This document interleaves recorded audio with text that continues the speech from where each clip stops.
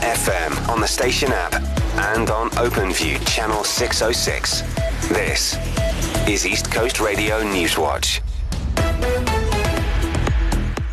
Police Minister Bheki Cele is scheduled to brief the community of Saldanha in Cape Town over allegations being made regarding the search of Jocelyn Smith. The 6-year-old has been missing for 12 days.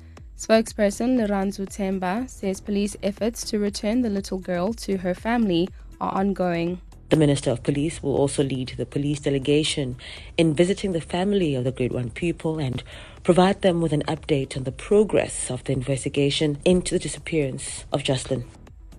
And the eThekwini Fire Department says it's still trying to establish the cause of a fire that ripped through a double-story warehouse in Umbilo.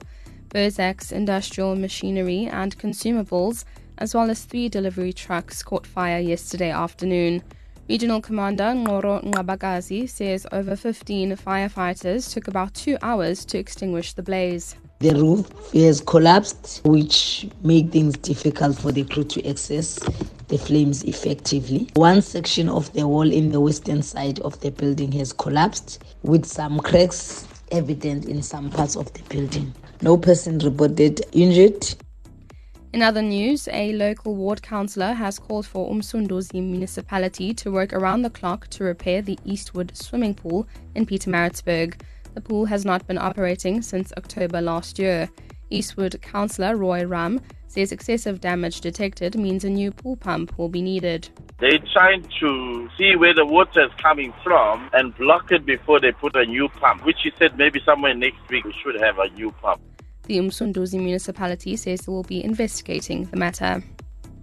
And abroad, UK Prime Minister Rishi Sunak says Islamist extremists and far-right groups are spreading a poison in British society. In a statement outside Downing Street yesterday, Sunak criticised demonstrations, including those linked to the conflict in Gaza, which he says have been hijacked by radical groups. When they tell their lies, we will tell the truth. When they try and sap our confidence, we will redouble our efforts. And when they try and make us doubt each other, we will dig deeper for that extra ounce of compassion and empathy that they want us to believe doesn't exist, but that I know does. That clip courtesy of Sky News. Recapping a top story this hour, Police Minister Bheki Cele is scheduled to brief the community of Saldanha in Cape Town over allegations being made regarding the search of Jocelyn Smith. The 6-year-old has been missing for 12 days. For the Newswatch team, I'm Tamasha Kanyi.